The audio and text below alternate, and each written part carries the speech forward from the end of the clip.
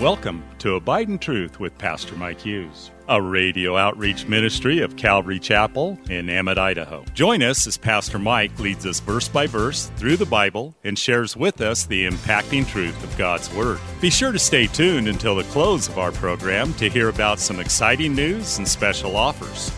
We'll also tell you how you can obtain a full-length copy of this entire message. And don't forget, you can always catch up on Mike's teaching on our website at ccemmett.org. We're currently going through the book of Luke in a series titled The Uncommon Gospel. So grab your Bible, turn up the volume, and follow along with us. Here's Pastor Mike. Good morning. If you'll kindly turn your Bibles to Luke chapter 12 this morning, a message entitled Burning the Midnight Oil. Verse 41, it says, Then Peter said to him, Lord, do you speak this parable only to us or to all people? And the Lord said, Whom then is a faithful and wise steward, whom the master will make ruler over his household, and give them their portion of food in due season? Blessed is that servant whom the master will find doing when he comes. So to answer Peter's question, this isn't just the 12 apostles, but this is anyone who is a faithful and wise servant. But there he connects the idea of watching in verse 37 to doing in verse 43. Meaning that I am watching by the way that I live my life. It's not, when he says watch and be ready, it doesn't mean like every few minutes you look out to the east, into the sky. I mean, he's going to come in a flash, in the twinkling of an eye. You know, it's not going to be something that you're going to be able to see. Oh, I think Jesus is coming. There's a dot in the sky. It's coming this way. You think that's him? It's not going to be like that. So he's not talking about being alert every time you go outside, or he's talking about the way you live your life. With your heart ready, you're filled with the Holy Spirit. You have the fire burning, and your feet are ready to move. You're ready to go. You're walking the path that you're supposed to be walking because you're girded to move. And so Jesus spells this out for us in his parable of the talents. And of course, you remember the parable of the talents. The man went away to a far country. He left amounts of money to each of his servants, 10 talents, 5 talents, and then 1 talent. Of course, the man with 10 talents gained 10 more. The guy with 5 talents gained 5 more.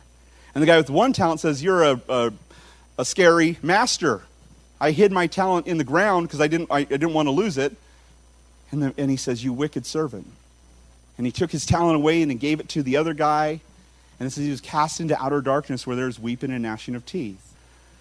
That's a scary thought. So just like the parable of the talents, in verse 44, he says, Truly I say to you that he will make him ruler over all he has. Of course, the man with the 10 talents was made ruler over 10 cities, and the man with 5 talents was made ruler over 5 cities. And that's what we're going to receive as part of our reward. Not just that Jesus is going to give us a mansion and a banquet, and that he's going to serve us, but we are going to inherit everything he inherits. That's what the Bible tells us. We are inheriting all things. We will rule and reign with him. He tells the church in Thyatira, Jesus says to the church in Thyatira, Revelation chapter 22, verse 26 and 27, He who overcomes and keeps my works until the end, to him I will give power over the nations. Wow, that word works there is pretty bold, isn't it? He shall rule them with a rod of iron. He shall dash them to pieces like potter's vessels, as I also receive from my Father. 1 Corinthians chapter 6, verse 2 through 3 says, Do you not know that the saints will judge the world? And if the world will be judged by you, are you worthy to judge the smallest matters? Do you not know that we shall judge angels? I remember the first time I read that, I was like, I didn't know that. You know, we're going to judge angels? Seriously? How much more the things that pertain to this life? We have a lot in store for us. Your service and diligence now will be rewarded. You know, and that's what he was talking about when he was talking about living for this life and what I'm going to eat and what I'm going to drink and all those things and what I'm going to wear, all those things that the Gentiles, the nations live for. He says, don't you live for those things. You seek first the kingdom of God and his righteousness, and all those things will be given to you. But now he's saying that I'm not just going to give those things to you, but I'm also going to reward you for the work that you do as you set your mind on Jesus and you set your mind on things above and not in this world, that your life is hid with Christ in God, and that's where we need to live. And so verse 45, he says, But if the servant says in his heart, My master is delaying his coming, and begins to beat the male and female servants and to eat and drink and be drunk, he says the master of that servant will come on a day that he is not looking for him. Do you hold a theology that says the rapture the first resurrection couldn't happen today. Cast that away. I don't think it's a salvation issue. And in fact, I don't mind if you hold a different view, but I think that it can be dangerous because there is a tendency in our hearts to think, I have time. But what you don't realize, oh, foolish person who says, I have time, is that your day could be required tomorrow. The Lord could come for you tomorrow in rapture, or you could just have a massive stroke. Or as Audio Adrenaline said, you know, if a DC-10 fell on your head and you're laying on the ground on Messy and Dead, or a Mack truck ran over you, you suddenly die in your Sunday pew. Do you know where you're going to go? I mean, it can happen. It could happen any day. It could happen anywhere. It could happen when you're napping in your easy chair. Happen at home, happen at work. So I can't remember the whole lyrics of that song, but it's a great song. Because it's true, right?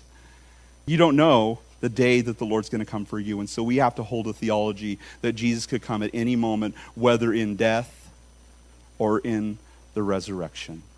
And there will be those who will live like Jesus won't come back, and they will use it as an excuse to live loose, to get drunk, and Christian never should be drunk, to mistreat other Christians. I've seen that happen. Verse 46, the master of that servant will come in a day when he is not looking for him, at an hour when he is not aware, and cut him in two and appoint his portion with the unbelievers. Wow. A believer receiving his portion with the unbelievers? What is he saying here? What does that mean? Well, it's actually not too unfamiliar if we look at another thing that Jesus said to Thyatira. In Revelation chapter 2, verse 20 and 22, it says, "Nevertheless, I have a few things against you, because you allow that woman Jezebel, who calls herself a prophetess, to teach and seduce my servants to commit sexual immorality and to eat things sacrificed to idols. And I gave her time to repent of her sexual immorality, and she did not repent.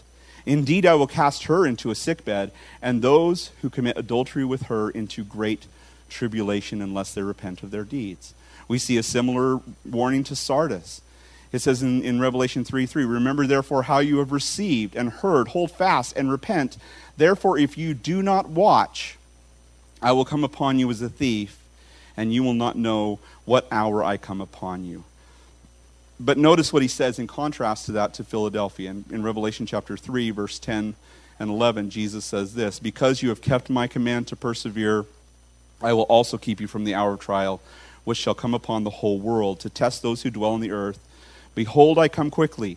Hold fast to what you have, that no one may take your crown." The idea of quickly there is unexpectedly.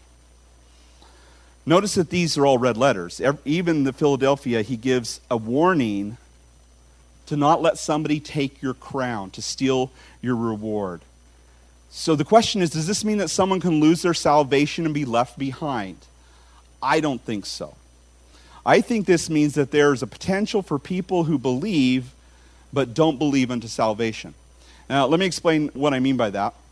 It's somebody who has a form of godliness, but they deny the power of it, and they're not born again. So this warning, in my view, is to the poser and not the true believer. The one who's amongst the church, goes to church every Sunday, they act like a Christian, they even do Christian things, but they are not willing to watch, and they're still living for this life, and they've never truly surrendered to Jesus Christ. And if you're not willing, and you're just going through the motions, then you should have a very severe warning in the things that Jesus is saying here.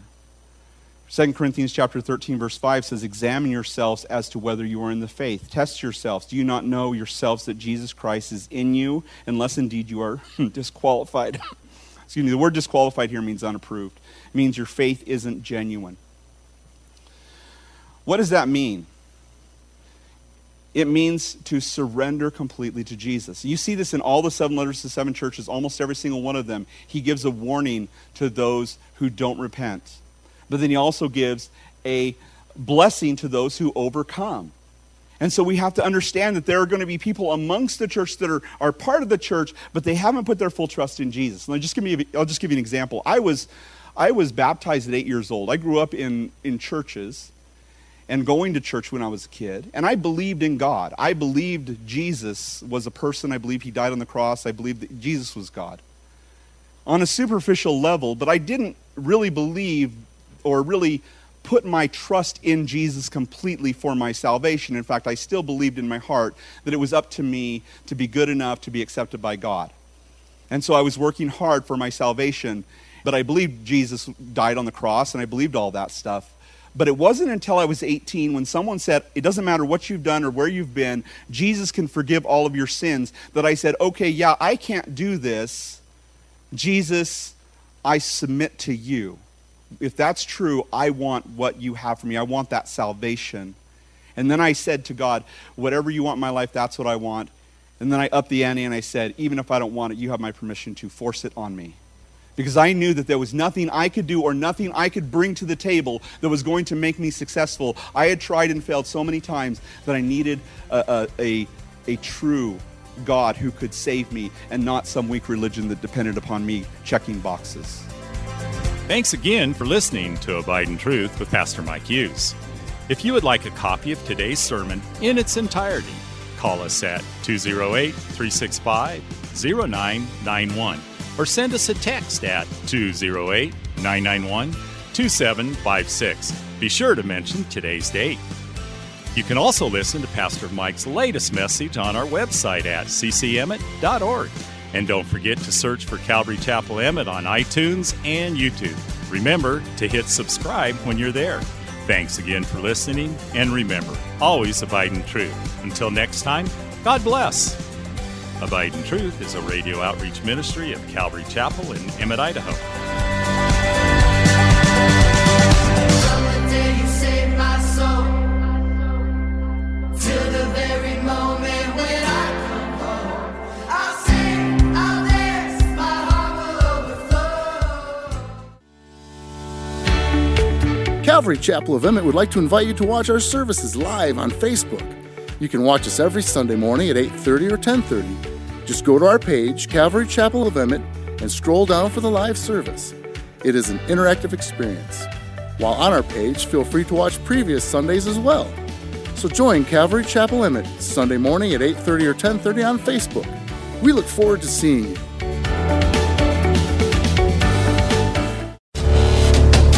Calvary Chapel of Emmett would like to offer you a free gift for joining us today. Right Now Media. Right Now Media has been called the Netflix of Christian Bible studies. With over 30,000 Bible study and discipleship videos, there's even tons of Christian cartoons for the kids. To get your free account to Right Now Media, just visit our website at ccemmett.org/rightnow. That's ccemmett.org/rightnow.